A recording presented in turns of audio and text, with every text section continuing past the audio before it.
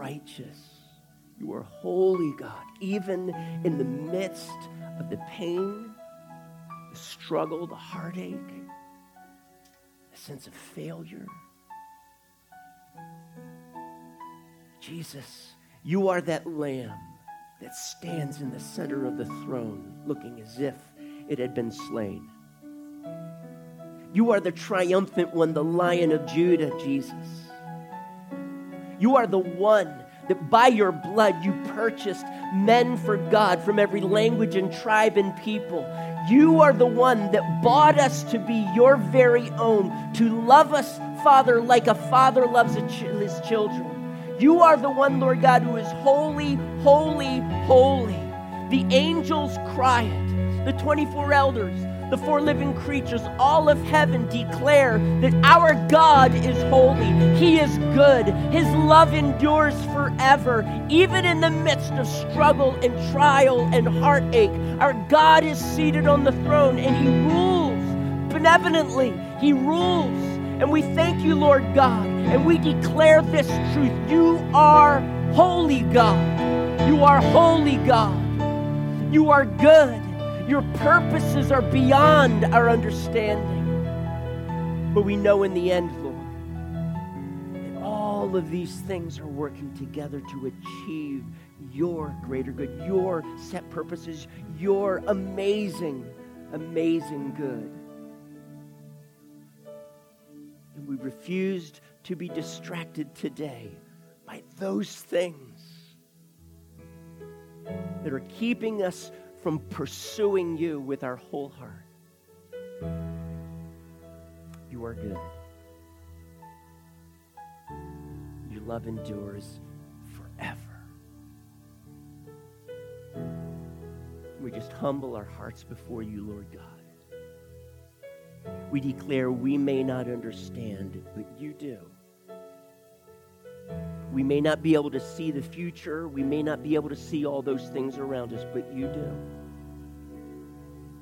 And we rest in that truth. Father, where there is anxiety, bring peace right now to every heart. Peace. That peace that passes all understanding from the God of peace. And guard our hearts and minds in Christ with it. Settle our hearts before you, Lord God. Stay our minds on you as we choose to walk in that peace. Thank you, Lord. Thank you, Father. Lord, I just ask that today, as any of us come here this morning, that you would give them a gift. You would give them a truth. You would give them a hope, a renewed hope. That, Father, that in this, our hearts would be encouraged. That, Father, where we are needing breakthrough, whether it's in our finances or in a relationship or something at work, that, God, you would give us that breakthrough. Because this is the Father's heart of our God. And we appeal to your Father's heart, God. And I just pray, God, as you give us these gifts, may we treasure those gifts of truth. Encourage us today. And Lord, as we look into your word, I just ask you, Father, for wisdom to be given to us, that the Spirit of God would speak these truths very personally to our hearts. Spirit of God, you show us, Lord, how we are to walk in these truths that we're going to look at this morning. And would you empower us by your Spirit, not just right now, and a sense of determination, but tomorrow, this week, next month, to walk in these truths, God. These are for us, the children of the Father. And I thank you, Lord, for it right now. Spirit of God, would you speak to us? Would you do that, Spirit? And we ask all of this in Jesus' precious name. Amen. Amen. Awesome. Well, you may be seated. We're going to be looking at this concept of prosperity this coming Wednesday. And I'm choosing this very purposely because out in the world, and I'm talking about even in Jesus' church, there's a misunderstanding about prosperity. And you're going to find generally that this concept of God's prosperity tends to polarize his church. And I'm going to suggest to you that neither of those polarizations are biblical. But there is this balance that God calls us to, these promises that he calls Israel and his church to, that I want us to look at. So here's what we're going to do. During the next couple of days, and some of you have already done this, but during the next couple of days, you're going to be asking God to show you a verse, a passage of Scripture, and which means you're going to have to get into the Word to find that, right? We'll let you use a concordance, but you have to get into the Word. But in getting into the Word, I want you to find a verse about prosperity, about wealth, okay? And what is God's perspective on this? But I don't want you to just discover some truth. I want you to allow the Spirit of God to speak to your heart about your verse, and I want you to bring that, okay? With having spent a little bit of time in it and some understanding, but this is what the Spirit of God is speaking to me and how to live it, okay? So we're going to have a bunch of people sharing.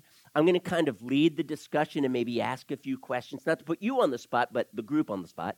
But I want us to talk about these. And we generally can get through a number of scripture passages.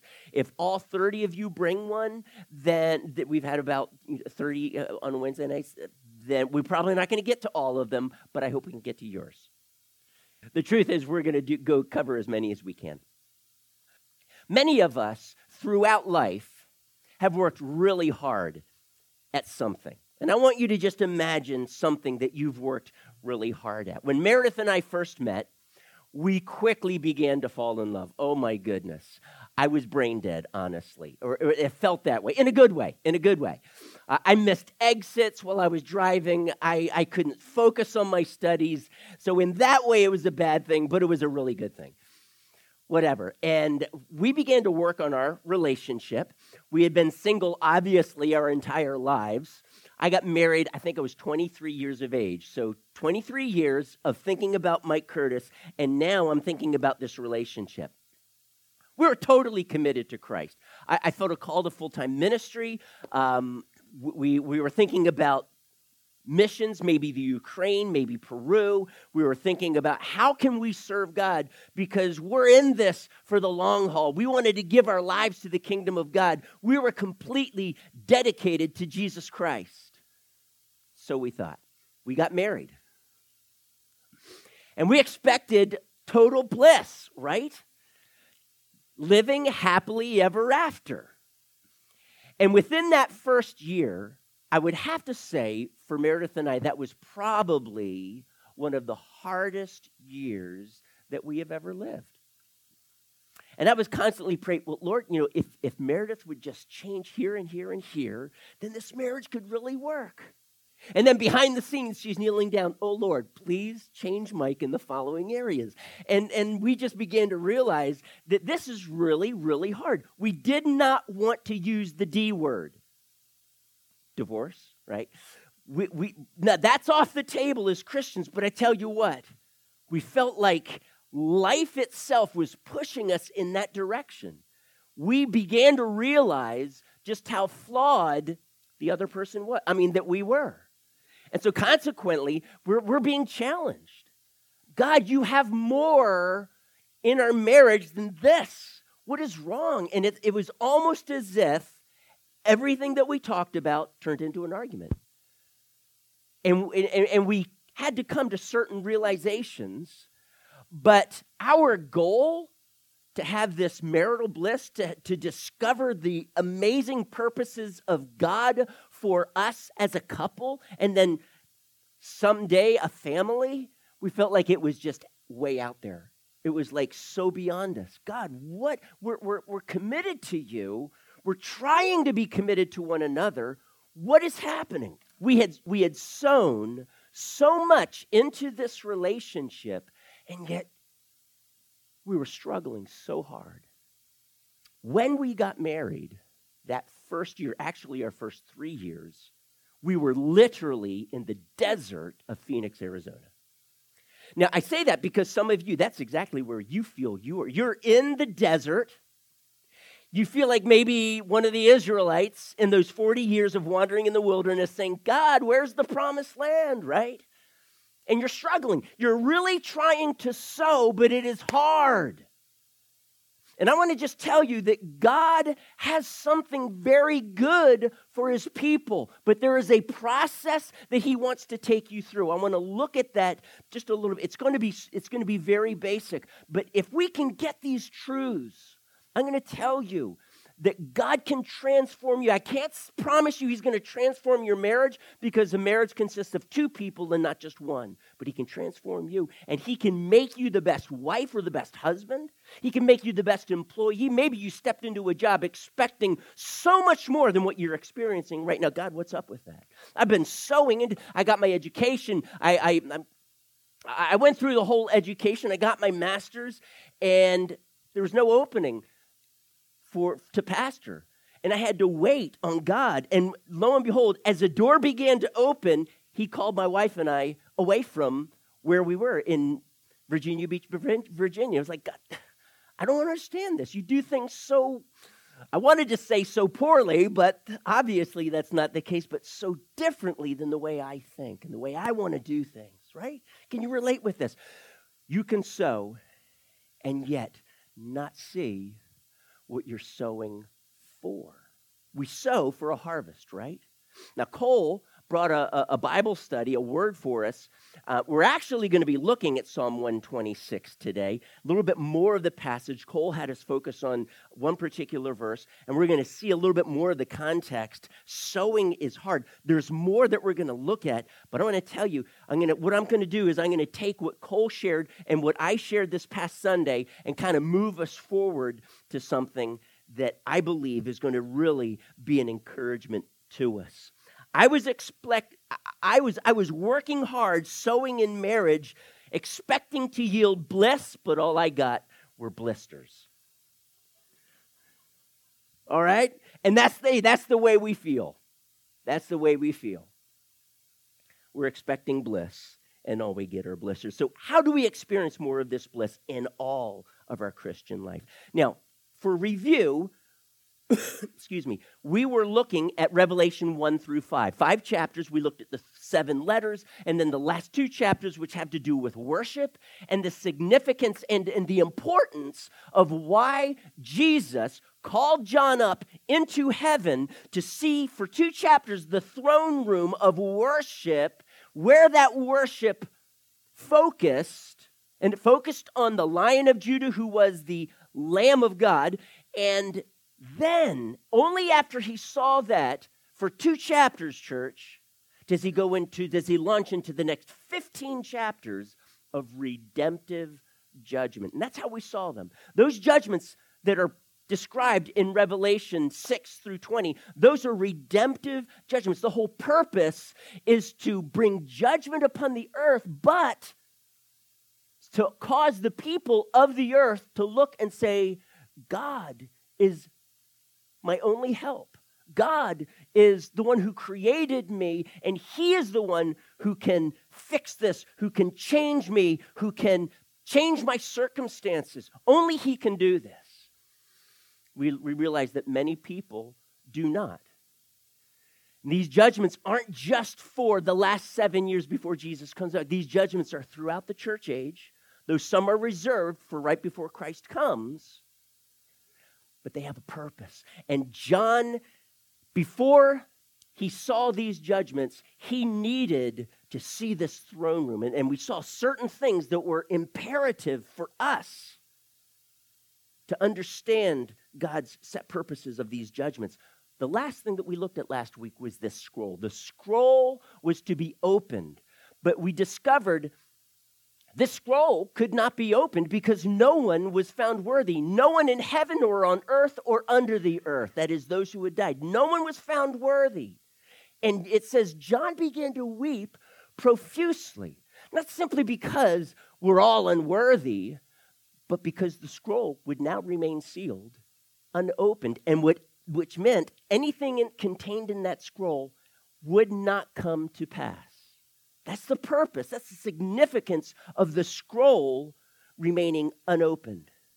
It would not come to pass. And we discovered that scroll was actually a picture of this intimacy with God, in this relationship with God, and all of the inheritance and blessings that he has for us, and specifically at the end of the age. And so we see 2 chapters at the very end of Revelation describing the bliss for all those who have followed the Lamb.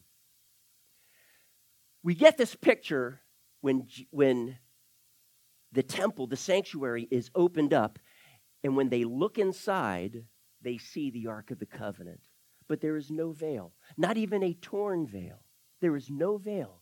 And that picture communicates God dwelling with men, with no sin, with the curse lifted, to see that the old order of things is completely gone and the new order has come. So quickly, if you would turn with me to Revelation 21, and we're just going to look very briefly at those ultimate blessings that we have in Christ, that John, the reason why he weeps is because we get this impression he knows at least something of what's in that scroll.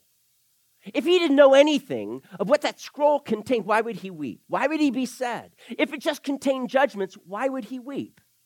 See, it doesn't contain the judgments. The judgments are on the outside. What's inside is the inheritance of all of those who would eventually repent and turn to God.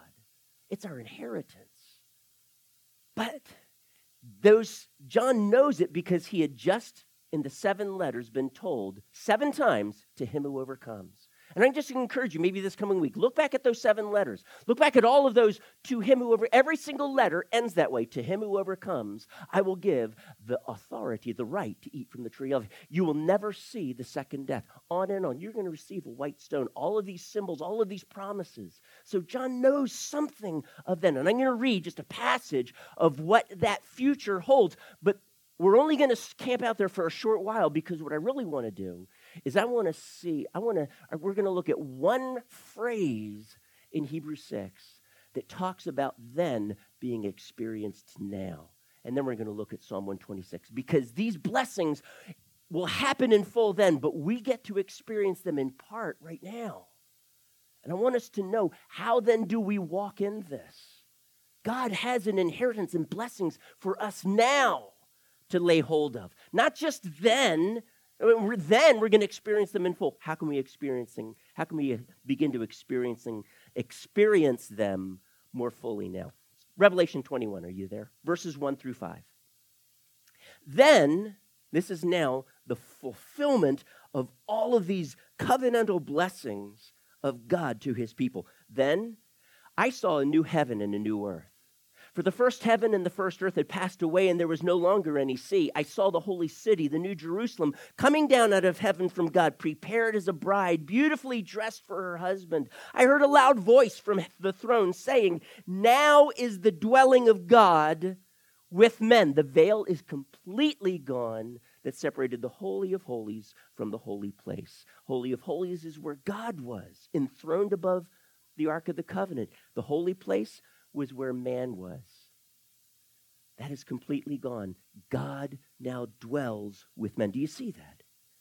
Now they will be his people, and God himself will be with them and be their God. He will wipe away every tear from their eyes. There will be no more death or mourning or crying or pain, for the old order of things has passed away. He who was seated on the throne said, "I am making everything new." Then he said, write this down, for these words are trustworthy and true. The old order of things is gone. The new order of things, untainted by sin and the curse, has come. Tears are gone. True, complete joy that you and I have never experienced. Our joy has always been tainted by the curse on the earth, by the curse in relationships, by the presence of sin and hurt. Then, however, joy unspeakable, tears gone, full joy will come. The curse has been lifted. In chapter 22, verse 3, it says that the curse will be no more. The curse extends throughout the universe, church. Everything that God created, not just you and me, everything has been tainted, affected, and been broken by this curse that will all be lifted. And his blessings fully come. All things will be made new. Death will be gone. Life to the full will come.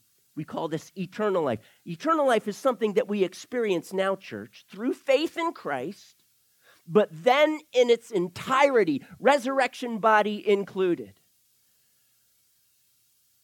Sin, the presence of sin, not just the penalty of sin. The penalty of sin for us is completely gone. There's no condemnation for those of us who are in Christ Jesus. The power of sin has been broken, but we now make a choice every day whether we allow that power to impact us or not. But the power has been broken because we are no longer slaves. So that comes to us in part. But the presence of sin is still here. But then it will be completely gone. The penalty, the power, and the presence of sin, all of it will be gone.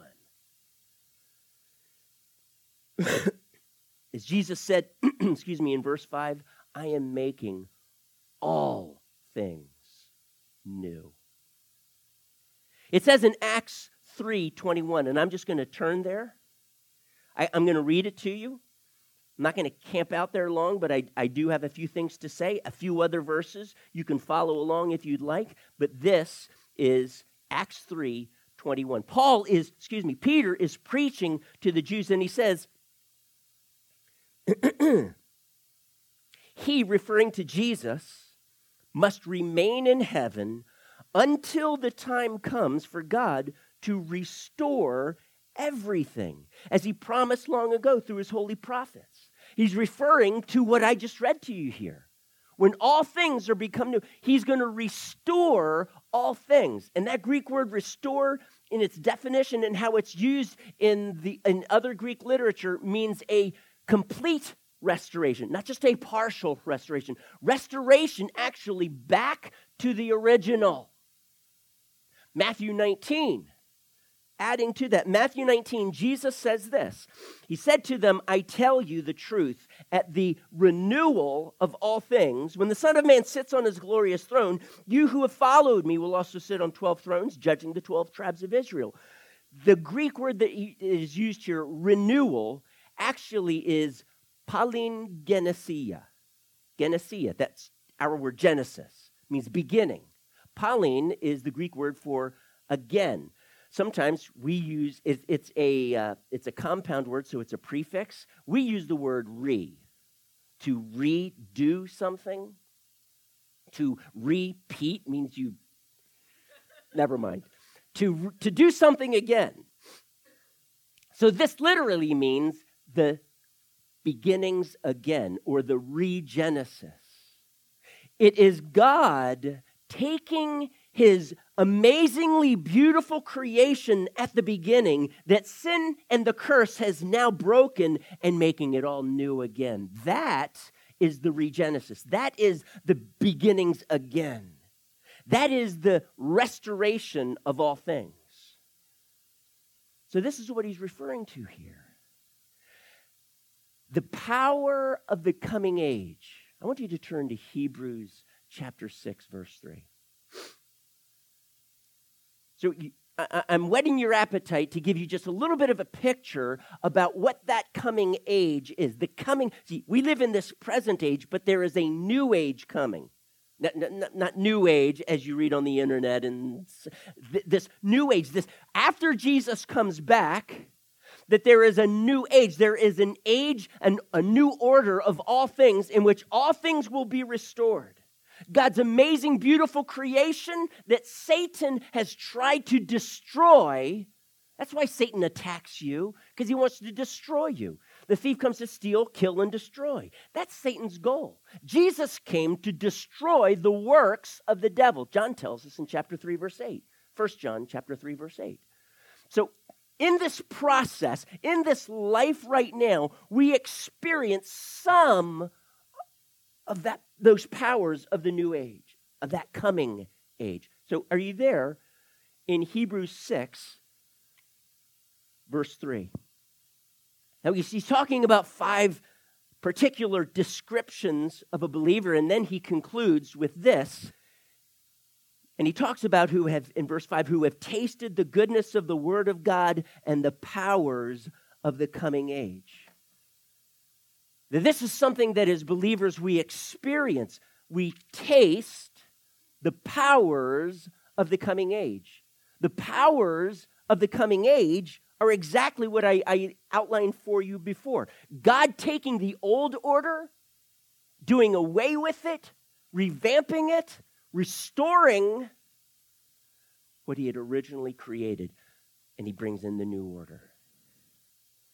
It is taking the heartache and the pain and doing away with it and bringing forth something beautiful. It is God taking the old and renewing it to become the new. It is lifting the curse and pouring out his full, final, forever blessings. These are the powers of the coming age. It is life. 1 Timothy chapter 6, I'm forgetting the verse. I didn't write it down. But it talks about the life that is truly life. The world talks about life, books of self-help to experience this life that we live in, and just for you to be a better you, and all of these books that are all about us and what we can do about ourselves and for ourselves, and it's about me, and it is for the most part very man-centered, very humanistic, and God says that will never work. When you're the center of anything, it will never work. But instead, when Christ is the center, and you are now in Christ, and your focus is Christ, he begins to make all things new. Okay? The powers of the coming age are that life that is truly life, that we get to taste now. He who believes has, not will have, though that's true, has everlasting life, eternal life. God so loved the world that he gave his one and only Son, that whoever believes in him will not perish, but have, what, church? Everlasting life. We have that life now. And let me just say, I'll word it this way. We don't have just like a little bit of life. We have all of it in part. We have all of it in part. And I'm not contradicting myself. Let me just explain something. This word taste. Some have imagined, because of you're there in Hebrews 6, in Hebrews 2:9, it says that Jesus tasted death for us. And therefore, by that word taste, they want to understand it as Jesus just experienced death temporarily. But that's not what the word taste means. That's not how it's used in the New Testament.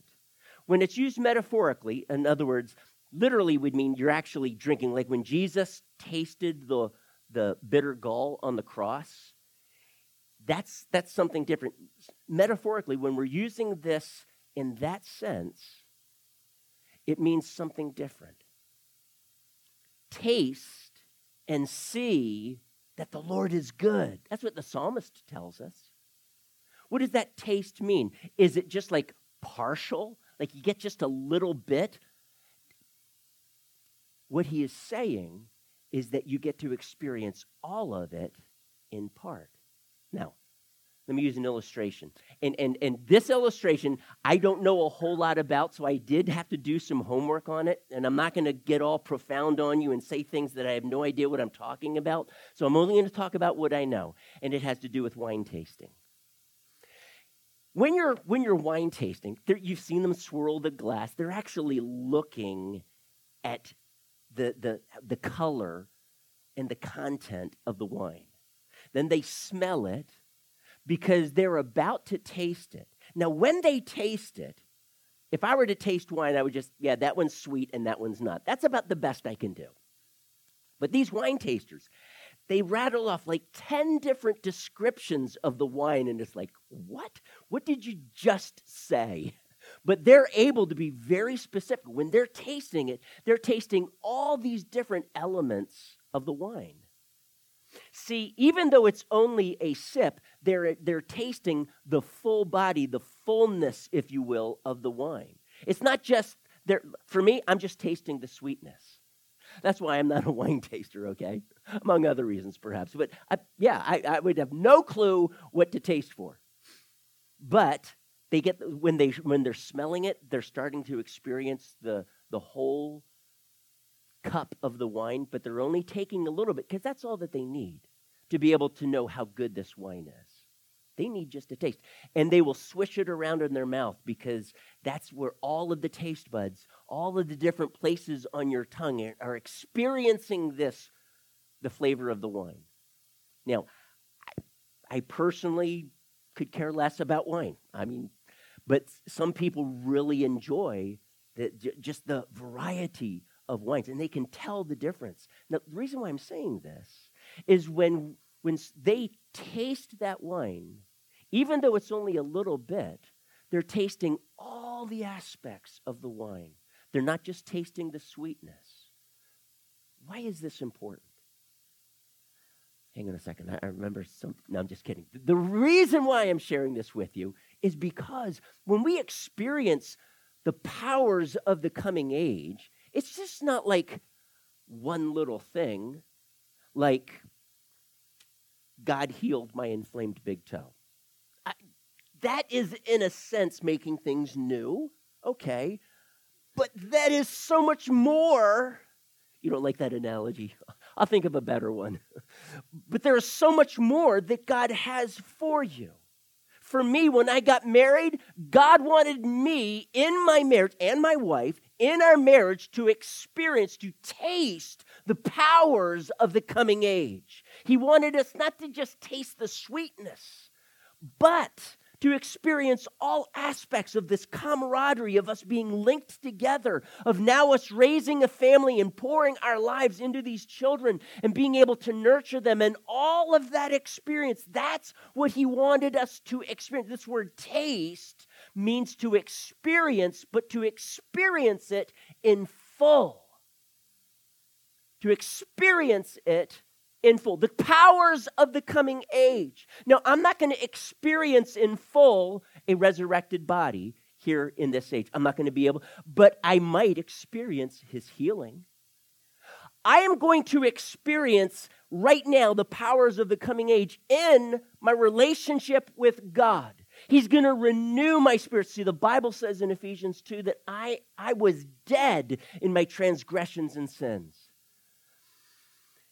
That means I was a walking dead person. I was separated from God. I did not experience that life that God has. But as an unbeliever, I felt like, yeah, I'm alive. Of course I'm alive. But spiritually, I was dead. But Christ, when I believed in Jesus, he brought this newness and this restoration to my spirit. There are other elements of this relationship with God that I have in Christ, that you have in Christ. And you get to experience, you get to taste in part the fullness of that, the powers of the coming age. You get to experience in the midst of tears, God wiping those tears away. But next week you may experience more tears that Jesus now has the privilege to wipe away. So we experience in fullness this life, this restoration, this power, these powers of the age to come, but we experience them only in part. So I want you to turn to Psalm 126, because now here's my question. For some of us, when we read about tasting the powers of the coming age, we have taken a sip and we have set the cup down, so to speak. My wife and I, we could have done that in our marriage. We could have set that cup, the cup of the blessings of marital bliss. We could have set the cup down. We could have walked away. We could have gotten a divorce. It would not have been biblical. It would not have pleased the heart of God. We could have experienced the ramifications of that divorce and the scars all involved in it. We could have done that. But we made a different choice. We chose not to put the glass down, but to continually drink from it. And this is what I'm going to encourage us to do. How do we do that? How do we not give up? How do we drink of these powers of the coming age, of renewal and life, as much as we possibly can in this age, in our walk with Christ? So are you there with me then in Psalm 126? I'm going to read the entire psalm to you because I want us very quickly get the background, but I want us to focus on this concept of sowing and reaping, okay? It begins, when the Lord brought back the captives to Zion. We were like men who dream. I'm going to just pause there. Do you know why they were like men who dreamed? Men and women, of course, who dreamed. Because they've been in captivity for 70 years. 70 years. And before that, they had walked away from God. Now, we looked at the blessings of Deuteronomy 28, but also the judgments, the curses. If you do not obey me, and they list in Deuteronomy 20, not just the blessings if you follow, but the judgments if you don't. The warnings then. One of those warnings, well, let me just say this. They experienced perhaps all of those judgments because they just kept going astray, kept going over and over and over like the cycle. We see this cycle in the book of Judges, by the way. And they would eventually repent, and God would bless them. There would be peace for 40, maybe 80 years. But these Israelites their nation had just come to this point where God said, enough is enough. I warned you that if you were stubborn and you just refused to follow me, I would exile you. And that's exactly what happened in 605 BC. About 10,000, Nebuchadnezzar came, destroyed the temple, Jerusalem to some degree. 10,000 or more, including Daniel. He was taken off to Babylon with his close buddies Shadrach, Meshach, and Abednego. Many others, 10,000 they said. In 597, there was a second deportation, and in 586, when the city itself was just crushed under the power of Nebuchadnezzar, king of Babylon, many died, and then many more were deported to Babylon. The 70 years now are up. The psalmist is reflecting upon all of that heartache that they had experienced, and now they come back to Zion. And they're elated. They were like men who dreamed. Our mouths were filled with laughter, our tongues with songs of joy. And some of you need to experience today some of those songs of joy because you haven't sung them in a while and there's still heartache, that Jesus wants you to experience more of those powers of the coming age in that area of your life so that your songs of joy are genuine. They're not just mouthed words, but they're from the heart. These people, they experienced tongues were the songs of joy. Then it was said, among the nations, the Lord has done great things for them. And it's as if verse 3 is an amen to that. The Lord has done great things for us, and we are filled with joy. Restore our fortunes, O Lord, like streams in the Negev. And I'm going to just pause there one more time. I want you to look at verse 1 and then verse 4. If we had a Hebrew text in front of us, they would read very similarly. Because there are two Hebrew words in verse 1, translated, brought back the captives, that is repeated in verse 4, restore our fortunes. Now, I'm sure that sounds very confusing to you, but it's the same two Hebrew words. It's just that the second word can be translated either captives or fortunes. To restore or return or turn back. That's the first Hebrew word. The second one could be either captives or fortunes. We find this, actually, these two Hebrew words throughout the Old Testament, especially in the prophets. You've come across it. Many times it's translated, restore the fortunes of Israel, or bring the captives back of Israel.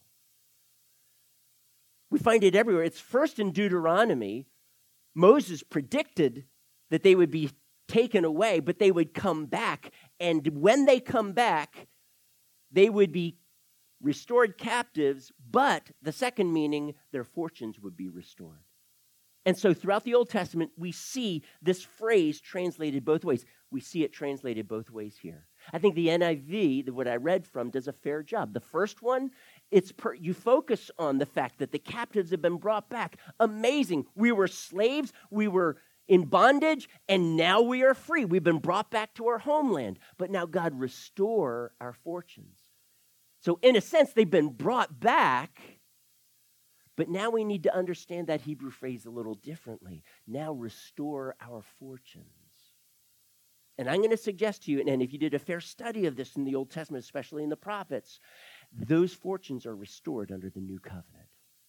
They are the powers of the coming age. The Christian, the believer in Jesus, gets to experience the fullness of that in part. Let me read on. Those who sow in tears will reap with songs of joy. He who goes out weeping, carrying seed to sow, will return with songs of joy, carrying sheaves with him. I think Cole made a great point that there are times, church, in which sowing is just hard. When my wife and I, that first year of being married, trying so hard not to use the D word, divorce. This is not a topic, but it was just like right below the surface. How are we going to make this marriage work? We were sowing in tears. We were sowing into our marriage, and we were crying. There were times in which we literally did cry. And we're just wondering, God, number one, I thought it was a whole lot more mature than this. But number two, God, where are you in this? We're sowing. We're sowing into this is hard. But now I want you to see maybe a different angle with this concept of sowing in tears. Because for them, it wasn't just that sowing was hard, but that their lives were hard. They were sowing in the midst of trying to completely rebuild their nation. That was hard work. They didn't just go out into the fields and that sowing was hard. Their life was hard. In the midst of life and the struggles and the marital difficulties and the numerous things that were just not working, not going their way, and the tears and the weeping that they'd experienced in Babylon, they were still experiencing some of that. You know, Meredith and myself, when we got saved, when God changed our hearts, we brought baggage from our old life into our new life and then into our marriage. God was still in this process of making things new. We were still sowing, but I tell you what, it was hard because the issue that I was experiencing on my part in the marriage wasn't just my wife. It was because of Mike Curtis. Mike Curtis still needed to die. Mike Curtis still needed to see some of this junk in his life that was creating issues for my wife. And I'd have to say the same for her.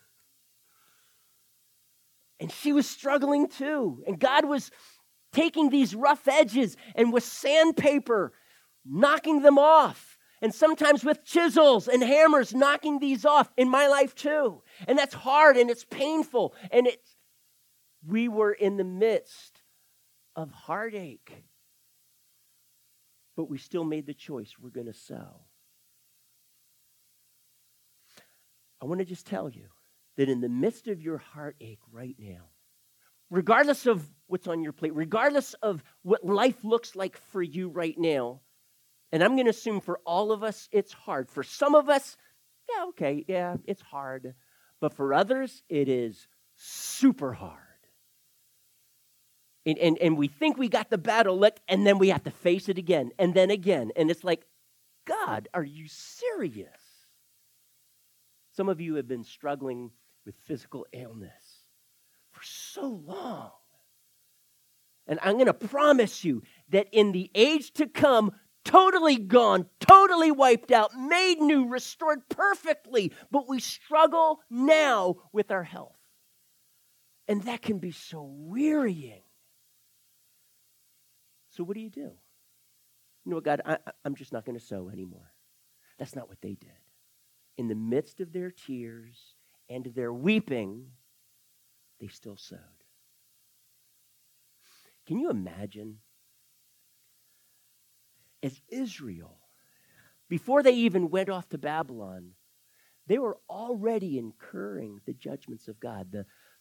Just the cause and effect. If you disobey, you're going to forfeit all of these blessings that I have for you.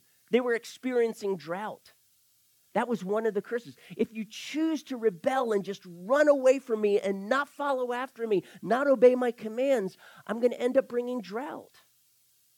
And by the way, that was God's land, not Israel's land. They were merely tenants on God's land, but God still brought a curse, drought. Can you imagine right before they head off to Babylon, right before they're captured, they sow their seed and drought comes. You know what results from that. The crops don't grow. And if they do, it's a sparse harvest. And I'm sure they're wearied of this. And I'm sure as they're coming back, and I can only imagine this is how they were feeling. This land is cursed. We have brought this curse upon this land. But the Bible says that if my people who are called by my name will humble themselves and pray, and if they seek me and turn from their wicked ways, repent, then I will hear from heaven, forgive their sin, and heal their land. No more drought. So here I am. We have repented in the land of exile, and now we have come back. But see, I have been told by generations that it is so hard to grow anything in this land. Am I willing to sow, knowing that maybe, just like my forefathers experienced, it won't grow? I mean, there's a lot of hard work that goes into it. Am I willing to do that? And for some of us, when we face struggles in our marriage or any relationship, we want to just give up. We don't want to keep sowing into it. There's no benefits. It's just going to get ruined anyway. And as Christians, we give up. The challenge here is to keep sowing. The challenge here is we repent, because that's exactly what they did, and God brought them back. And now you've got to do the hard work. Don't ever let anyone tell you, being a Christian and following Jesus, man, that's when the true blessings come, and that's when life gets easy. I mean, yes, there are roses, but there are thorns too. We know this. And life can still be hard. But I tell you what, it is infinitely harder without Jesus. And he says, keep sowing. You've repented, now keep sowing. So here's my question to you. What do you need to sow into? What are you tempted to not sow and give up in? But I'm going to tell you this right now, that when you give up, because of the weariness and the heartache, you have now stepped into Satan's plan. Because he comes to steal, kill, and destroy. He comes to make your life miserable and hard. But Jesus tells you no matter how hard life gets, no matter how many times you sow and it just doesn't produce the crop you want, keep sowing. Because, he says, even though you sow, go out weeping, carrying seed to sow, he says, you will return with songs of joy, carrying sheaves with you. That's a harvest. That's an abundant harvest. This is his promise. He says, taste the powers of the coming age and keep tasting it. Keep drinking from it as much as you can. Don't give up. Don't come to that point where, it's just not worth it. For my wife and I, in that first year of marriage, we were so tempted to do that. This just isn't working. And I'm serious. We were driven to our knees.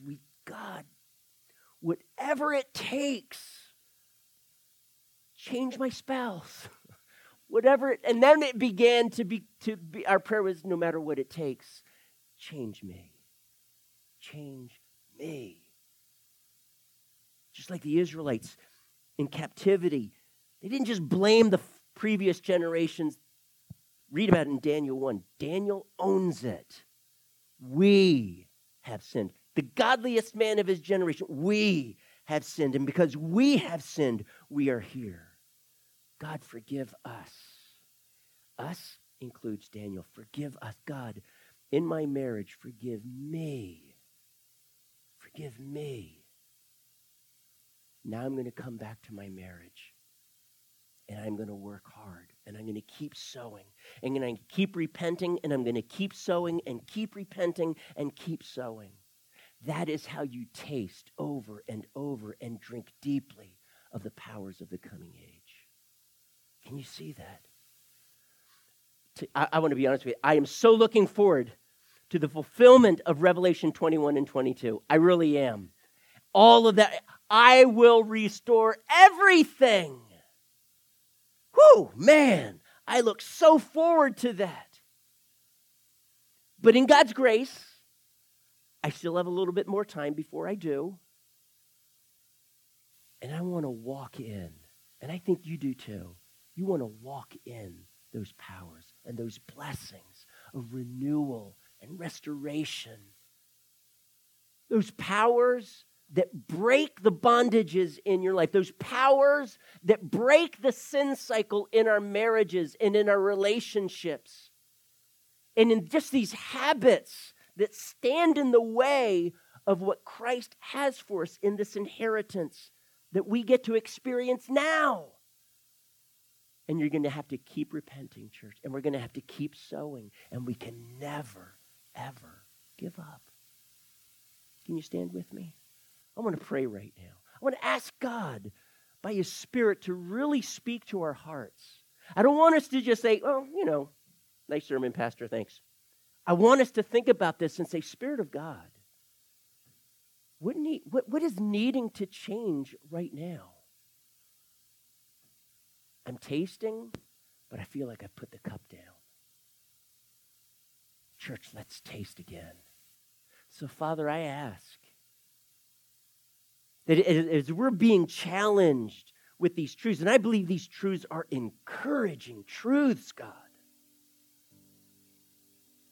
I want to experience more of that. I want to experience more of the restoration and the renewal of life that is truly life, as much as I can right now. I'm going to stop blaming other people. And I'm going to let you, Spirit of God, just deal with my heart. Just like the Israelites did for 70 years. Deal with me, God. Where I'm feeling weary, give strength. Where I'm feeling like giving up and throwing in the towel, give me hope. Where I'm feeling weak and just so weary, renew my strength, that I would mount up on wings as eagles. Run and not grow weary. Walk and not faint. Father, would you do this for all of us? Spirit of God, I do pray that you would speak so very clearly to every single one of our hearts today. Speak so clearly this hope that we have in Christ and in Christ alone. Not in the self-help books of the world, in Christ alone. And I just pray, so encourage our hearts today, God. And even as we leave here, God, just continue to speak to us through other means of this hope and of these powers of the coming age and all that you have for us right now. And give us hope, give us encouragement to keep moving forward, keeping our eyes on you. Would you do that, Father? Thank you so much. Thank you, God. And if there's any here this morning and you want prayer, very specific prayer for where you're at, we would love to pray for you, to pray over you, to stand with you in your struggle. So, Lord, keep our hearts, keep our eyes focused on you, Jesus. And we give you all the thanks and praise in Jesus' name. Amen. Amen.